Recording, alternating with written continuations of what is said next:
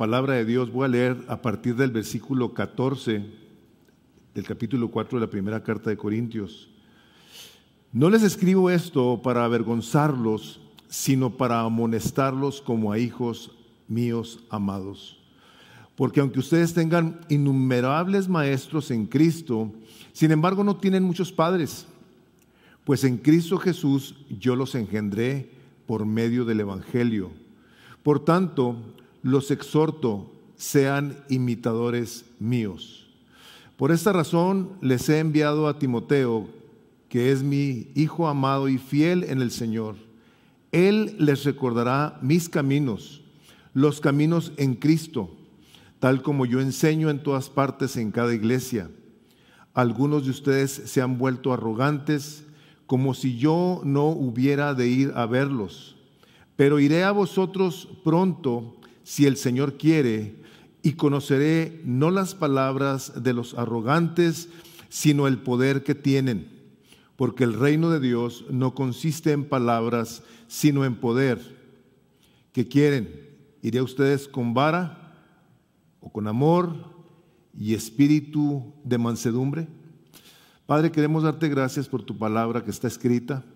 No tenemos que agregarle ni quitarle nada, está completa y es perfecta y suficiente para hacer al hombre de Dios apto para toda buena obra. Y Señor, venimos a pedir la ayuda de tu Espíritu Santo para que nos recuerde las palabras de Jesús y así, Padre, tú y el Hijo reciban la gloria de vida con nuestra manera no solamente de hablar, sino de conducirnos, pues vivimos en tu presencia y te pedimos tu ayuda para hacerlo de tal manera que te dé gloria a ti y seamos instrumentos de gracia y de bendición en tus manos para la edificación de los hermanos. Padre, te pedimos esta bendición en el nombre de Jesús. Amén. Pueden tomar asiento. Tal vez uno de los pecados más difíciles de identificar por tener tantas maneras en las que se muestra es el pecado del orgullo. Es bien fácil que nosotros podamos pensar y llegar a creer que no somos orgullosos. Sin embargo, este pecado es uno que está tan metido en el corazón del hombre que para nosotros identificarlo de una manera correcta necesitamos, por principio de cuentas, la ayuda del Espíritu Santo de Dios. Necesitamos pedir que nos ayude a identificar las áreas de arrogancia, de soberbia, de prepotencia que pueda haber en nuestras vidas. Dicen que el orgullo es como el mal aliento. Todo el mundo se da cuenta de que lo tienes menos tú.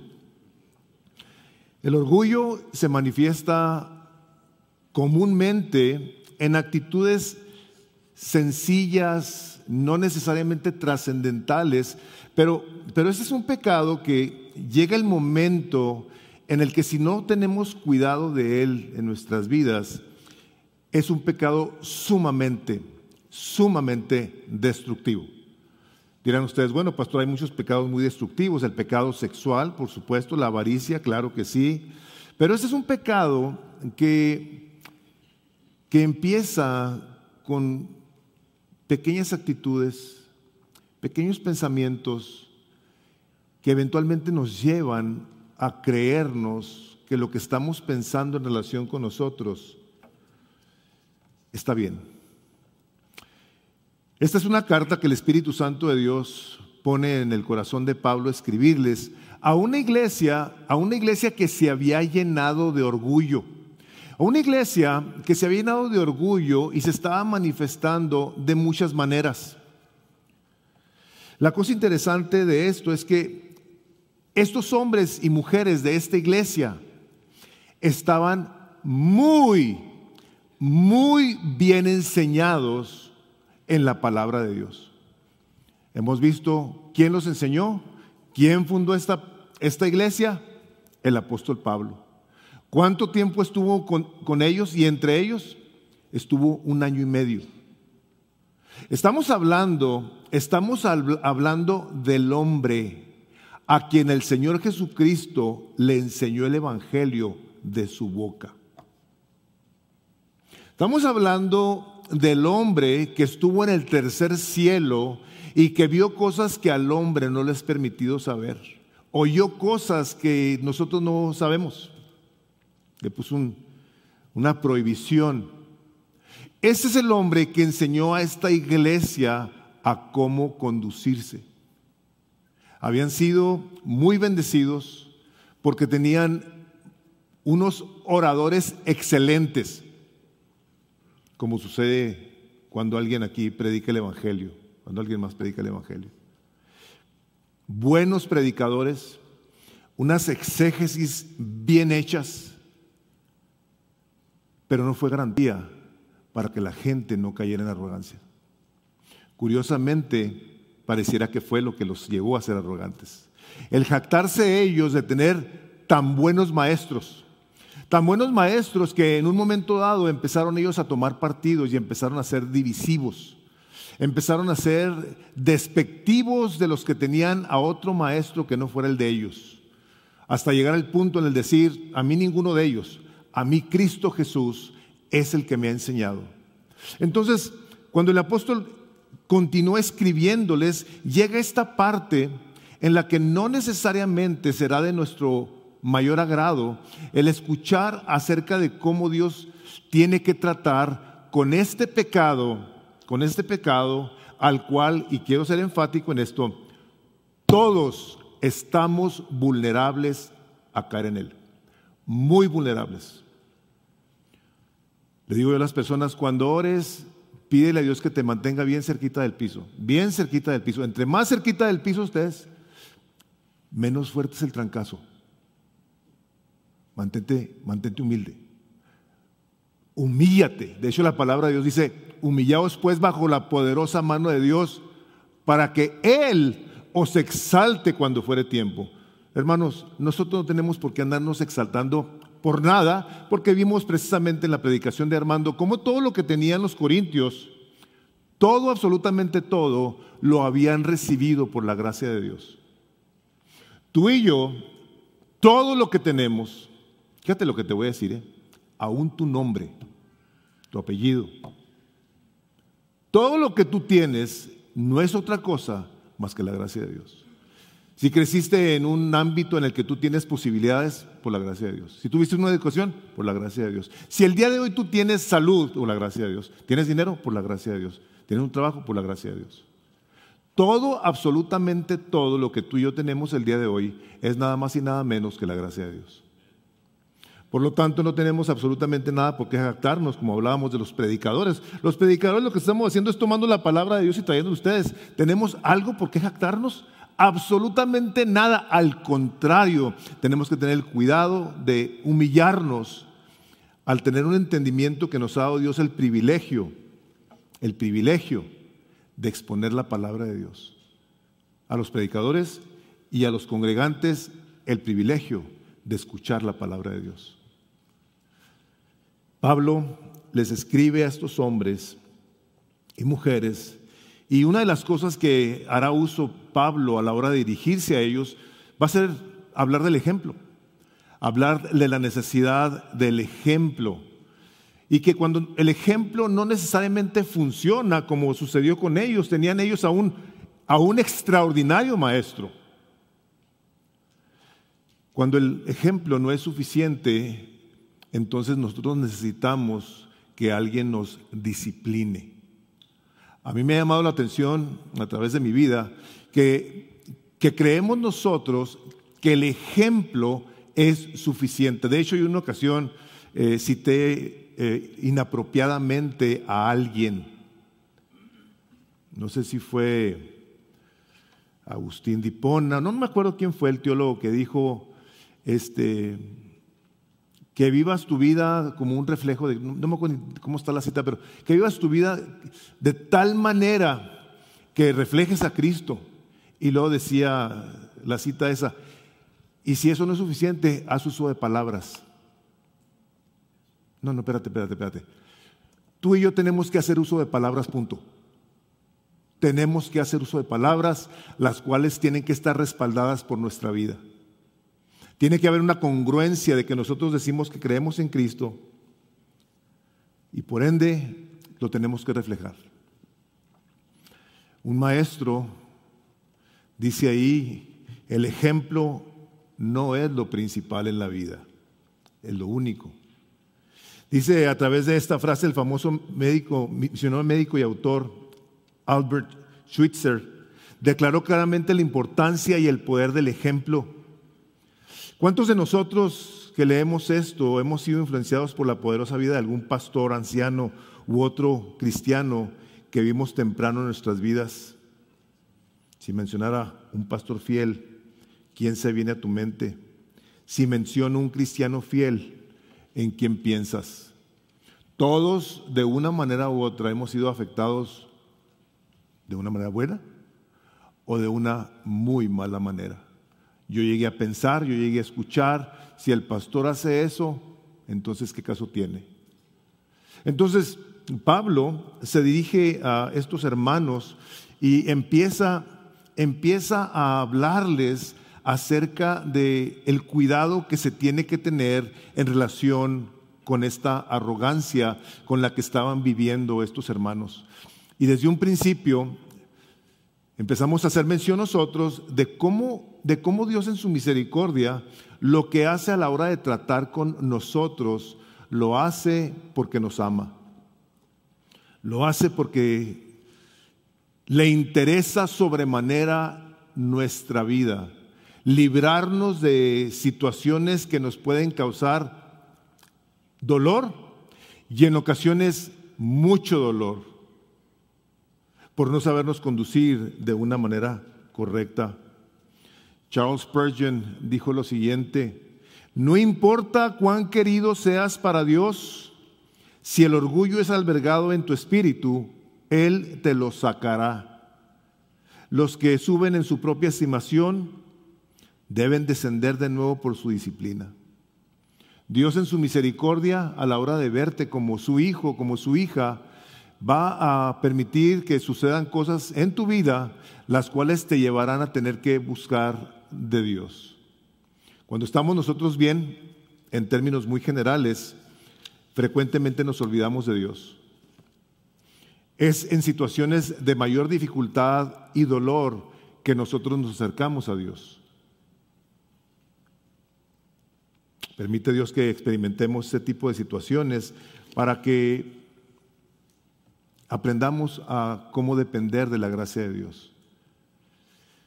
Pablo, en el versículo 14, quiere que quede claro el amor de Dios por su iglesia.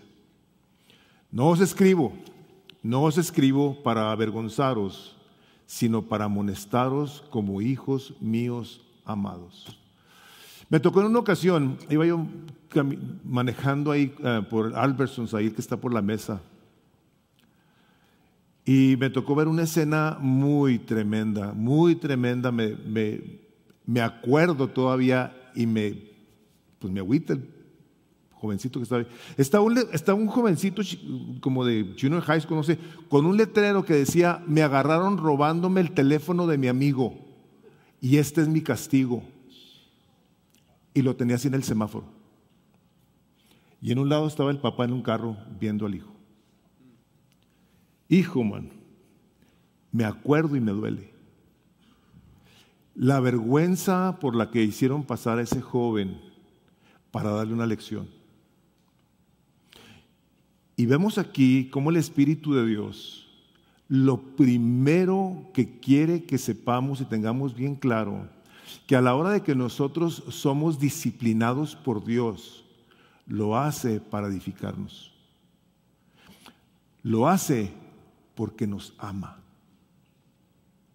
Las situaciones difíciles en la vida que Dios permite, como les dije hace un momento, muchas de ellas son usadas por Dios para traer disciplina a nuestras vidas. No lo vemos así. No logramos percatarnos de lo que está detrás de la poderosa mano de Dios ante de quien vivimos y nos movemos, pero Dios está 24/7 de los 365 días interesados en ti y en mí. No hay algo que Dios no permita que pase en tu vida para tu transformación y para la gloria de Dios. Ahora, el problema está en que nosotros somos en un momento dado un poquito tercos y rebeldes, y usa Dios diferentes situaciones en la vida. Y antes de continuar, quiero nada más que quede clara una cosa.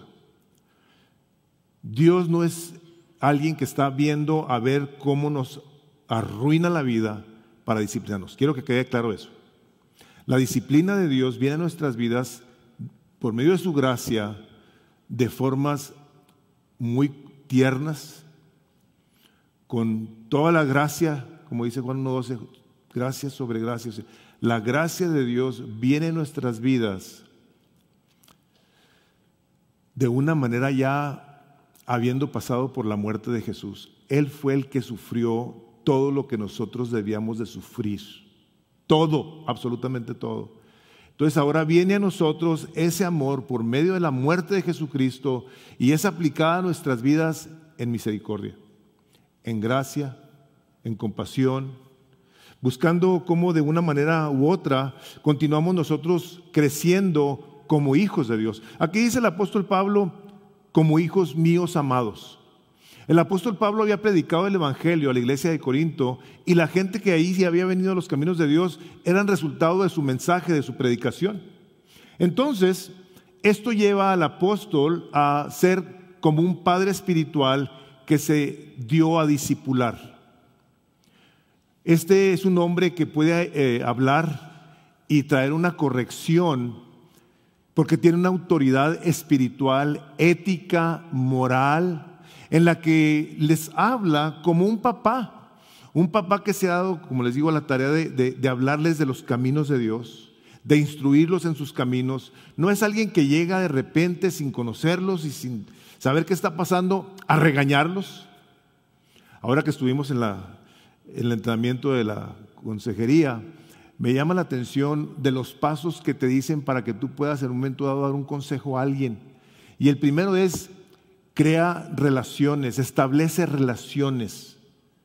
Busca cómo de una manera u otra tú buscas hacer un puente al corazón de las personas para que luego tú puedas cruzar ese puente al corazón y hablar. No una persona ajena, extraña, que llega. No. Aquí hay una relación papá e hijos, donde el apóstol dice: ustedes fueron engendrados por mí, porque les prediqué el evangelio y ustedes se convirtieron. No que Pablo tuviera algo que ver con su conversión, pero él a la hora de predicar el evangelio vinieron entonces a la fe. Entregaron sus vidas a Cristo y Pablo se dio la tarea de discipularlos, lo cual lógicamente nos habla a nosotros y nos debe de llevar a ver cómo nosotros también respondemos en esa misma línea, a que a la hora de que traemos a alguien a Cristo, buscamos, si no sabemos cómo hacerlo, como decía una vez Armando, pedirle a Dios que nos ayude a saber cómo hacerlo, o pedirle ayuda a alguien que ya lo ha hecho para que luego podamos ayudarle a esa persona conforme va caminando en el Señor a que continúe creciendo en carácter, que continúe pareciéndose cada vez más a su Salvador. Esa es una situación tan fuerte y tan delicada que si algo nos debe de llevar a considerar es: si Dios nos ama tanto, ¿nos tiene que disciplinar? Claro que sí. La disciplina de Dios es tan importante como su amor. Dice el libro de Proverbios, les voy a leer del capítulo 13 de Proverbios, versículo 24, el que escatima, o sea, otra manera de verlo es el que limita el uso de la vara, odia a su hijo, mas el que lo ama lo disciplina con diligencia. Un papá que no corrige a su hijo o a su hija, literalmente está hablando que es como si lo odiara, como si lo aborreciera, lo dejara crecer como un animalito. Dios nos ama y sabe nuestra condición pecaminosa de tal manera que nosotros tenemos que ser disciplinados, porque nuestra tendencia siempre, o casi siempre, va a ser hacia el mal. Nuestra tendencia va a ser rebelarnos, llenarnos de orgullo. Y Dios nos muestra cómo Él tiene en tan alta estima la disciplina. Pablo aquí hace uso de su persona para decirles: yo les enseñé los caminos de Dios, pero tú, papá, mamá, que estás en esta iglesia, que estás escuchando esta predicación, Dios te ha dado la misma autoridad para que tú discipules a tus hijos, para que tú los corrijas, para que tú los disciplines. El hecho de que nosotros en un momento dado dejemos a un lado la disciplina, estaremos provocándolos a ira, estaremos creando hijos que en un momento dado no van a reconocer lo que es lo correcto de lo incorrecto. Van fácilmente a poder violar la ley deliberadamente, porque si la primera autoridad que Dios ha puesto sobre sus vidas, que es papá y mamá, no les dice nada, porque tendrán que obedecer a alguien más. Vemos a niños, niñas pataleando, haciendo berrinches, y en ocasiones vemos a los papás reírse. Les da mucha risa que la criatura se comporte como se está comportando. Dios nos ha dado esa encomienda y nos la ha dado precisamente porque somos arrogantes. La arrogancia, dentro de las muchas manifestaciones que tiene, es que nosotros queremos hacer lo contrario a la autoridad. Queremos en un momento dado creer que somos independientes de Dios y salirnos con la nuestra sin tomarlo en cuenta.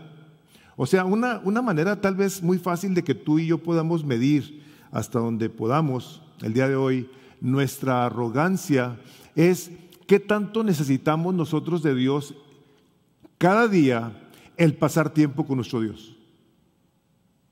¿Qué tan importante es para ti a la hora de que te levantas o empiezas tu día a pasar tiempo íntimo con tu Salvador?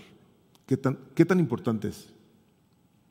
¿Qué tan importante es el que tú vengas y te presentes ante su palabra y abras tu corazón para que el Espíritu Santo de Dios empiece a ministrarte, a llenarte, a darte claridad, sabiduría, paz, consuelo?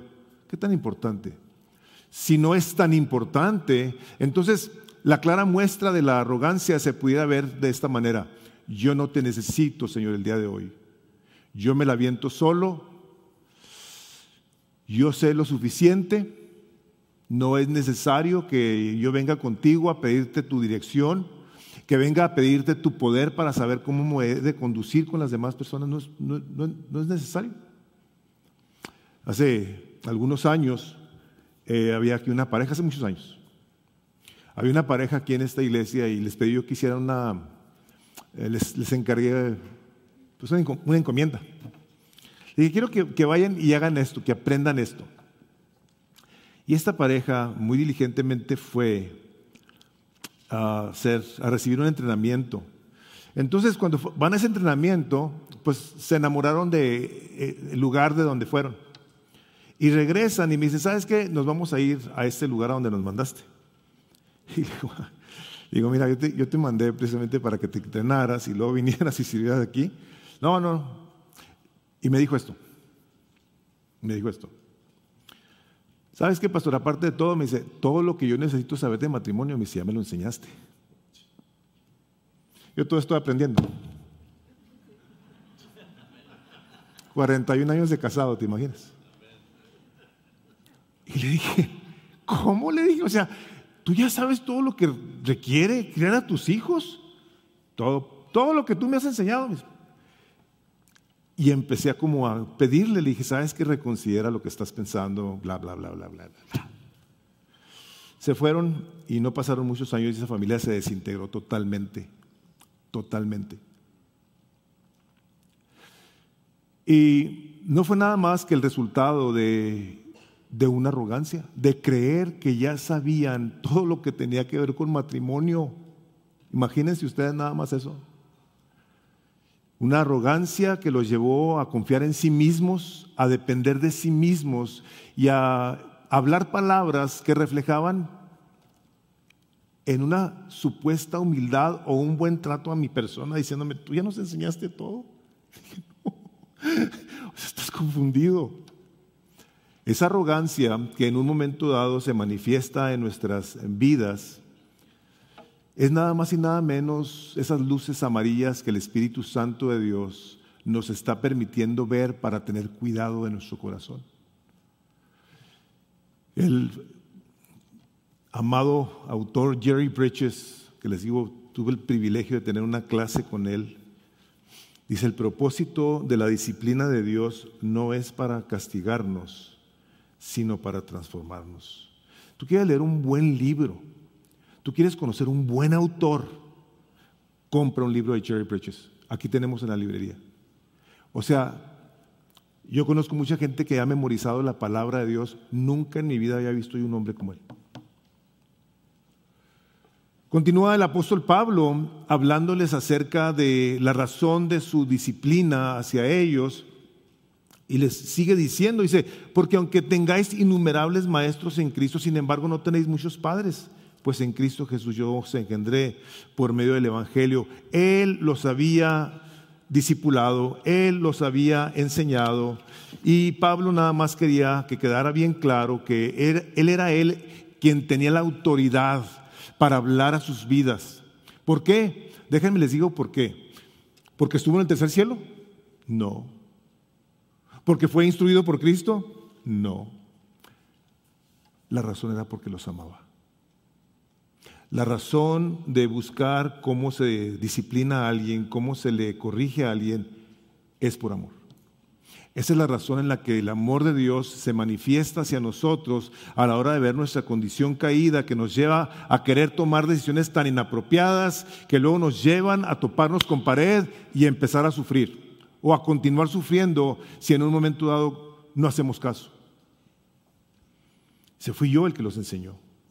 El día de hoy, desafortunadamente queremos creer esto, que alguien más le va a enseñar a los hijos o aún a los hermanos en la iglesia acerca de los caminos del Señor. Son, en el caso de los hogares, los teléfonos, los celulares, los que ya están instruyendo a los hijos con enseñanzas repetitivas una y otra vez.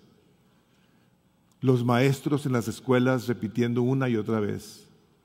Y en ocasiones, papás, mamás o quienes sean responsables de la educación, a pesar de ser los padres, no están caminando en esa dirección de buscar decir: ¿y yo cómo los instruyo? Yo soy el responsable. A mí Dios me dio esa responsabilidad de instruir. Ahora, podrás tú tal vez pensar y decir: oye, yo no sé cómo. Bueno, entonces pones una cita con algún papá, mamá que ya tiene hijos grandes, con algún pastor. Vas y compras un libro a la librería y te instruyes acerca de la crianza de los hijos. Pastoreando el corazón de los hijos, por ejemplo, de Ted Tripp. O sea, está lleno de recursos buenísimos el día de hoy, de tal manera que si algo nosotros no tenemos es una excusa para enseñar a alguien más cómo caminar en los caminos del Señor, cómo caminar en obediencia, en humildad, en sometimiento a la palabra de Dios. Que es precisamente la que se nos mencionaba hace 2 predicaciones, de Hebreos 4:2, es la palabra de Dios la que está delante de nosotros, a la cual tenemos que obedecer y enseñar a que se obedezca, porque a la hora de que nosotros nos ponemos en contra de ella, somos nosotros los que vamos a sufrir. Es la palabra de Dios la que Dios ha puesto delante de nosotros para que la veamos y vengamos a ella y entendamos qué es lo que tenemos que hacer y qué es lo que tenemos que enseñar. ¿Qué es lo que tenemos que traer a la vida de nuestros hijos, de nuestros hermanos? Que si nos ponemos a ver a la hora de que hemos delegado nuestra responsabilidad de enseñar, hemos perdido la autoridad. Porque es tanto lo que se acumula en el corazón de las criaturas o de los adultos en un momento dado, que luego ya no oímos, ya no ponemos atención. Ya no estamos nosotros receptivos necesariamente a que se nos venga y se nos enseñe. Pero en el caso de los padres, tenemos todos los días la oportunidad de poder hablar a nuestros hijos acerca de lo que el Espíritu de Dios habla, o en un devocional, o asegurarnos de que memoricen alguna parte de la Escritura, o que participen en algo donde están siendo edificados, donde hay algo espiritual que les está enseñando la importancia de la palabra de Dios. Tienen ese recuadro que les puse ahí de Efesios 6:1 por el hecho de que el mandato que el Espíritu de Dios le da a los hijos es uno que viene a los hijos por medio de la responsabilidad de los padres. Dice: hijos, obedeced a vuestros padres en el Señor, porque esto es justo. Honra a tu padre y a tu madre, que es el primer mandamiento con promesa, para que te vaya bien y para que tengas larga vida sobre la tierra. Y vosotros, padres, no provoquéis a ir a vuestros hijos, sino criarlos en la disciplina e instrucción del Señor. ¿Quién los tiene que enseñar? ¿Quién tiene que enseñar a los hijos la palabra honor? Los padres. ¿En la escuela no se la van a enseñar? La iglesia tiene una responsabilidad sumamente limitada porque tenemos a sus hijos una hora. ¿Cuántas horas tiene una semana? ¿160 más o menos? ¿De 160 de una semana? Creo, no sé. Una hora. Y hay un currículum que seguimos: atributos de Dios, la persona de Dios. Las cosas de disciplina, de honor, tienen que ser enseñadas en casa. Si los hijos aprenden a cómo honrar a su papá y a su mamá, tendrán entonces un conocimiento de la importancia de la disciplina, de la consecuencia de violar la ley en la casa, que es el primer lugar donde nosotros habremos entonces de enseñar a los hijos qué es el honor, qué es el respeto, qué es la obediencia, qué es el cuidado, qué es la sumisión. No podemos o no debemos dejar que nuestros hijos sean enseñados por programas de televisión, por el internet, incluso por maestros en su escuela, aunque sean cristianos. La responsabilidad es dada a todos y cada uno de aquellos que tenemos hijos. Estamos viendo el día de hoy cómo están nuestros jovencitos en un momento dado sufriendo las consecuencias de estar siendo bombardeados constantemente con instrucción, con enseñanza que nada tiene que ver con la palabra de Dios. Ahora el apóstol Pablo, a la hora que les dice: yo los engendré, yo soy su papá espiritual, lo está diciendo porque tiene él la autoridad, les digo, no únicamente ética y moral, espiritual, sino porque él vive o vivía de tal manera que ellos lo vieron. Ellos vieron a su papá espiritual darles un ejemplo de humildad. Este hombre que no dejó de trabajar, a pesar de ser un apóstol, que había otros que ya andaban viviendo de ofrendas de otras personas y no querían trabajar. Eventualmente en una de las cartas Pablo escribe y dice: si alguien no trabaja, dice, que tampoco coma. Y dice: y si alguien no provee para los de su casa, dice, este es peor que un incrédulo. Así de ese calibre. Un hombre que no provee para su casa, dice, es peor que un incrédulo. Pablo, trabajando, haciendo sus carpas, predicando el evangelio, trabajaba, como decía él, más que todos, dice, pero no yo, sino la gracia de Dios que está en mí. Entonces este es un hombre que puede hablarles por el ejemplo. No solamente con palabras, sino por el ejemplo. Decía él: imítenme a mí. O sea, qué tremendo se me hace a mí que una persona pueda decir: ¿sabes qué? Te voy a pedir que me imites. Tú le dirías a alguien: imítame a mí. ¿Y sabes de quién lo aprendió Pablo? De Jesús. Les voy a leer del capítulo 12 del Evangelio de Juan, el versículo 49. Este es Jesús, este es Dios encarnado, este es el Hijo de Dios, la segunda persona de la Trinidad. Dice el versículo 49 del capítulo 12 de Juan: porque yo no he hablado por mi propia cuenta, sino que el Padre mismo que me ha enviado me ha dado mandamientos sobre lo que he de decir y lo que he de hablar. Y luego en el capítulo 16, versículo 13 dice: pero cuando Él, el Espíritu de verdad, el Espíritu Santo, venga, os guiará a toda la verdad, porque no hablará por su propia cuenta, sino hablará todo lo que oiga y os hará saber lo que habrá de venir. O sea, Jesús dice, yo no vine a hacer mi voluntad. Yo vine a hacer la voluntad de mi Padre. Pablo, a la hora de conocer a Jesús de esa manera íntima, vio el ejemplo de Jesús. Conoció a Jesús, no en persona, pero conoció el Evangelio. Conoció la importancia de la humildad, pues escribe él que Jesús fue oído a causa de su temor reverente, por sus lágrimas y su temor reverente al que lo podía librar de la muerte. Estamos hablando del Hijo de Dios. O sea, el Hijo de Dios, a la hora de que fueron a arrestarlo, podía haber dicho, Padre, ¿me puedes enviar 12 legiones de ángeles que acaben con todos estos? ¿Cuántos de los que estamos aquí no hubiéramos querido eso? Yo. Padre, ¿me podrías mandar así un ejercitillo ahí? Pues, elimine a todos. ¡Puf! Este es Dios, este es el Hijo de Dios. Dice, Padre, que no se haga mi voluntad, sino la tuya. Aquí el apóstol les dice que iba a ir a ellos si Dios lo permitía. Este hombre tenía tan claramente definido que el poder, la soberanía de Dios estaban sobre su vida, que él decía, yo no voy a tomar decisiones por mí mismo.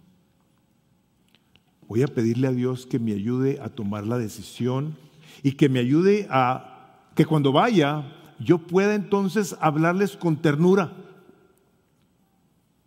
El ejemplo poderoso de Jesús afectó a Pablo de una manera tremenda y Pablo debió haber afectado la vida de los corintios. ¿Qué pasó? Vemos más a Jesús como Lucas, el hombre que no lo conoció. Lucas no conoció al Señor Jesucristo, que se puso a hacer el recuento no únicamente del Evangelio de Lucas, sino del libro de los Hechos. Ustedes se han fijado lo que dice el capítulo 1, los primeros versículos del libro de los Hechos. Trató de todo lo que Jesús comenzó a hacer y a enseñar. Así empieza el libro de los Hechos. Jesús empezó a hacer y luego a enseñar. Un ejemplo de integridad, que era precisamente lo que Pablo estaba haciendo con los corintios. ¿Y luego qué hace? Bueno, pues a uno de sus discípulos, en el versículo 17, dice ahí, por esta razón, dice, les he enviado a Timoteo, que es mi hijo amado y fiel en el Señor.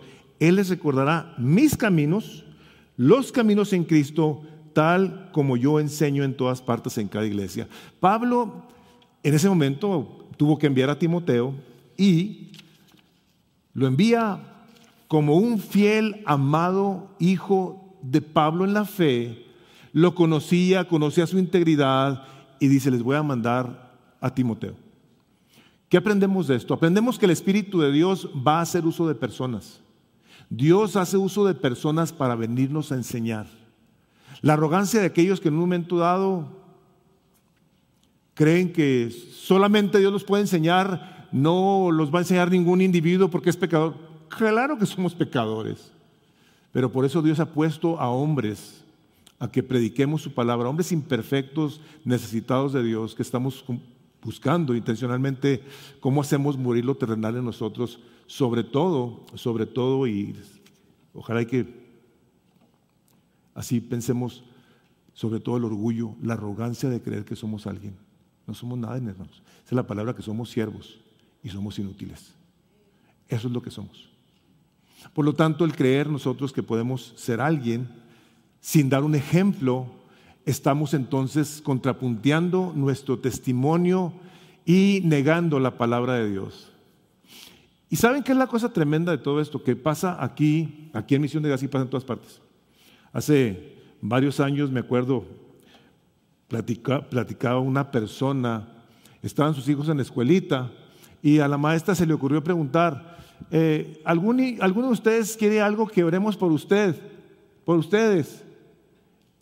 Y ya ven los niños cómo son hermosos, ¿verdad? ¿Podrían orar por mi mami y mi papi? Porque mi papi le pega muy feo a mi mamá y le dice cosas muy feas.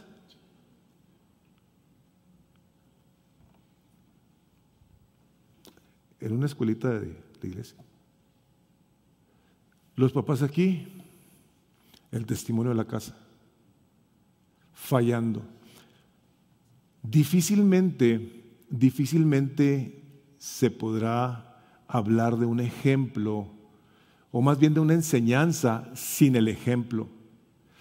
El recuadro ese que tienen ahí dice, al hablar del poder del ejemplo, debemos pensar seriamente en que los hijos son como esponjas. Ellos observan, escuchan, aprenden y absorben todo lo que ven a papá o mamá hacer y decir. Y seguramente los irán a imitar. ¿Qué hace Pablo? ¿Qué continúa el apóstol diciéndoles? Dice, y algunos se han vuelto arrogantes. Les mandé a Timoteo para que les recuerde, pero algunos de ustedes se han vuelto arrogantes, como si yo no hubiera de ir a vosotros. Dice, pero iré a vosotros pronto, y si el Señor quiere, conoceré no las palabras de los arrogantes, sino su poder. Porque el reino de Dios no consiste en palabras, sino en poder. ¿Qué creéis? ¿Iré a vosotros con vara o con amor y espíritu de mansedumbre? Es de llamar la atención cómo muy fácilmente queremos pensar de nosotros más de lo que debemos de pensar, cuando la palabra de Dios nos enseña que no lo hagamos.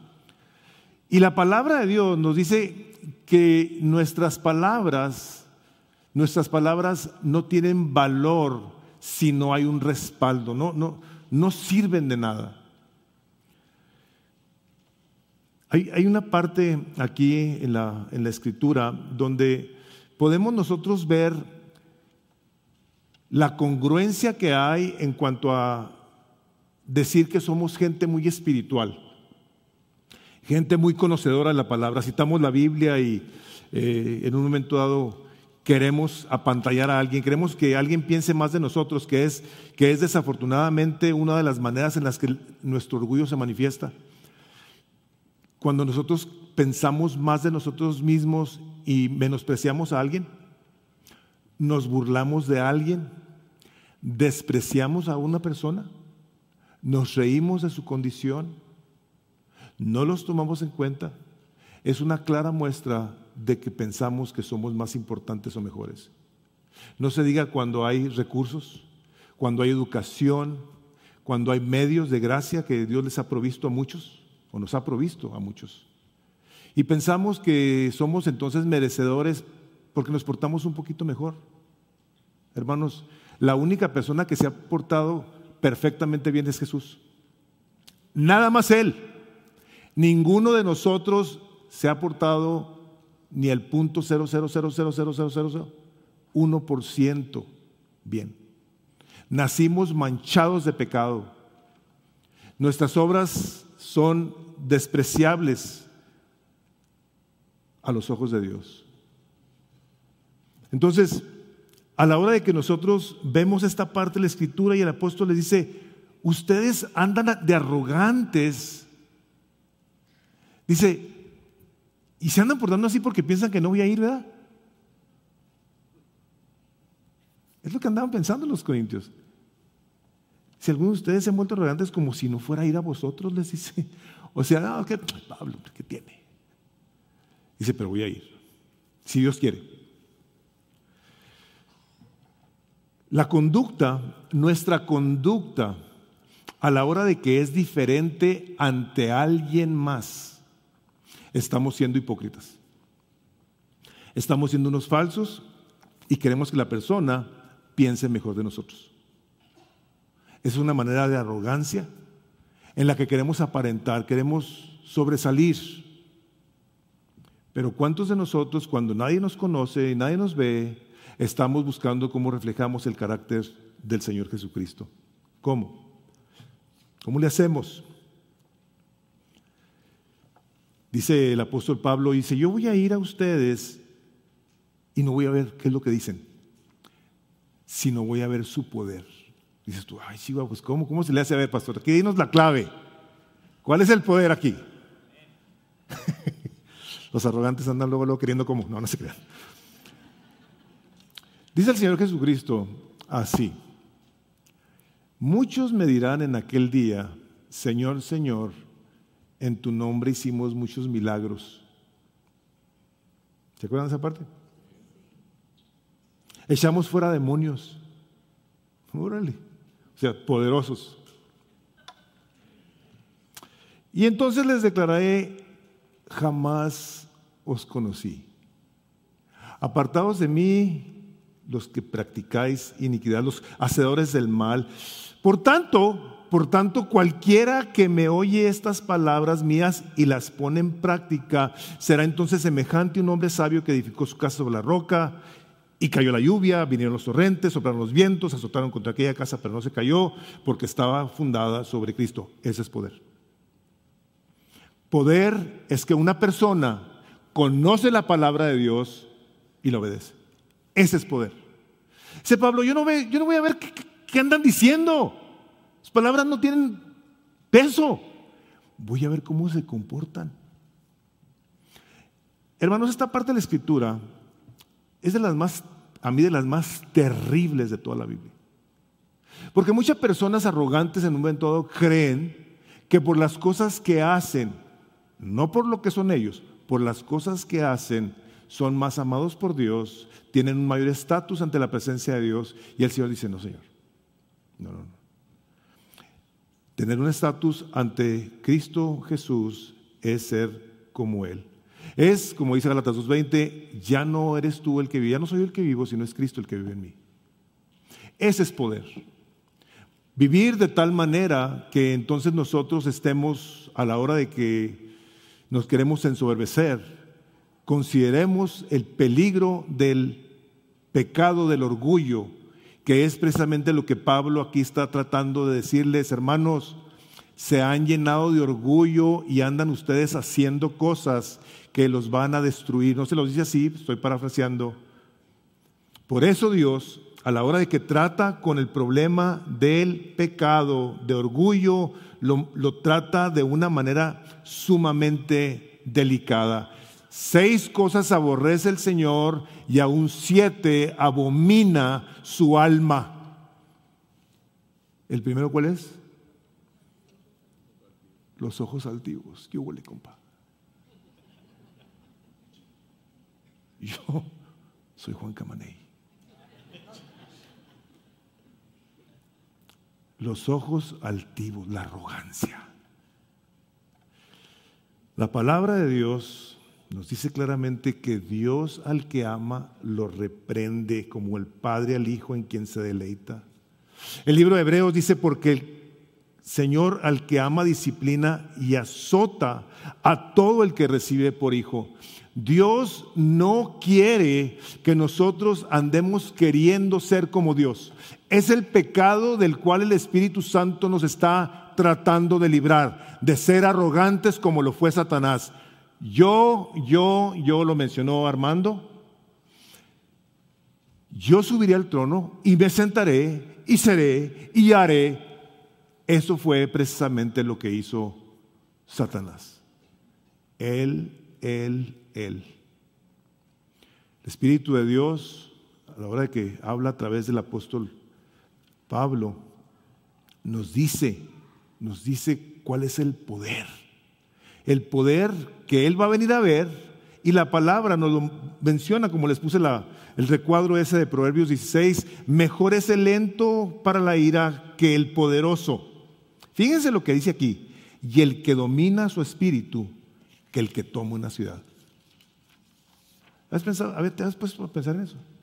A los ojos de Dios es más importante una persona que tiene dominio propio que el que va y conquista una ciudad, o que logra grandes hazañas y que a la hora de que en su casa tiene que mostrar el carácter de Cristo, le grita a la esposa, la humilla, la ofende, golpea desmedidamente a las criaturas, les da un testimonio espantoso. Dice el Señor: yo le pongo atención al que es humilde, al que se humilla delante de mí, yo le pongo atención. Eso es lo que el apóstol está tratando de comunicar aquí, diciéndoles: ¿sabes? yo probablemente vaya. ¿Quién sabe cuál habrá sido la respuesta de los corintios? La vamos a ver después. Pero creo yo que también hay muchas personas el día de hoy en el cristianismo que así piensan. ¿Cuándo va a regresar Cristo? Ve nomás cuánto tiempo tiene sin venir. ¿Desde cuándo están los discípulos diciendo? Hace 2000 años, hace más de 2000 años. El Señor no retarda su promesa, decían. ¿Qué pasó? Ya, ¿dónde está el cumplimiento del advenimiento de Cristo? ¿Dónde está? Gente de estos corintios decían, es que la resurrección y la muerte ya pasó. Gente del día de hoy vive como si Cristo no fuera a regresar. Y esa es una carta que yo veo como esa que escribe Pablo a los corintios. Una carta de advertencia en donde a la hora que el Señor Jesucristo empieza a anunciar su ministerio, dice, arrepentidos porque el reino de los cielos se ha acercado. Hermanos, el reino de los cielos ya está aquí. Y estamos viviendo nosotros en Él, en este preámbulo de la eternidad, y buscamos cómo le somos agradables en el cuerpo o fuera del cuerpo. Si vivimos, como dice la palabra, para Él vivimos, y si morimos, ¿para quién morimos? Para Él también. Sea que vivamos o sea que muramos, del Señor somos. Por lo tanto, nosotros a la hora de que vemos esta parte de la Escritura, donde se nos invita entonces a tener en cuenta que Jesucristo va a regresar. Aquí no es Pablo, aquí es el Señor Jesucristo. En donde tenemos que reconsiderar la conducta de nuestro corazón más que todo. ¿Qué hay aquí adentro? Hay aquí una humildad, una reverencia, un tomar en cuenta lo que Dios me manda en su palabra, o yo obedezco algunas cosas y otras no. Las que me gustan y me convienen, las que se pueden aplicar o las que no se pueden aplicar. Hermanos, hemos sido llamados a obediencia. Hemos sido llamados a buscar cómo agradamos a nuestro Señor todos los días de nuestra vida, y lo que está haciendo es esto. A la hora de que nos habla del orgullo, de la arrogancia, nos está diciendo, ven conmigo, como decía el domingo pasado el pastor Contreras. Ven a mí y compra. Acércate a mí, déjame te doy.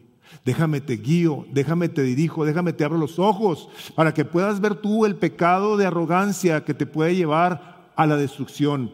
Dice el libro de Proverbios, antes de la caída viene la arrogancia. Un corazón arrogante que no está dispuesto a ser corregido por Dios, le está diciendo a Dios, Dios, yo puedo solo. Leí una historia de un papá que violó la ley por alguna razón y pidió, no sé si es cierta esta historia, pero la leí. Es que no todo lo que está escrito en libros es cierto, ¿ok? Que se pongan al tiro con eso. Este hombre pidió que lo llevaran a la cárcel. Dice, no voy a pagar la multa, quiero que me lleven a la cárcel. Y la razón supuesta que este hombre fue a la cárcel fue para enseñarles a sus hijos la consecuencia de violar la ley. Yo leí esa historia, inmediatamente pensé en Jesús. Él fue injustamente a pagar una deuda que nosotros no cometimos y que nosotros no podíamos pagar, para enseñarnos el poder del perdón. Eso fue lo que Jesús vino a hacer por nosotros. El perdón del primer pecado que se manifestó en la Escritura con el diablo, donde decía yo seré y yo seré. Y donde vemos en el huerto del Edén, cuando llegó con Adán y Eva y dijo, tú puedes ser como Dios. Lo único que tienes que hacer es desobedecerlo. Él te dijo que comieras, no es cierto. Lo que no quiere es que seas como Dios.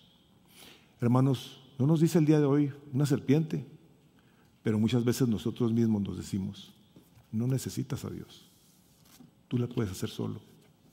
Acércate a Dios cuando necesites. Cuando haya problemas en tu vida, hoy no.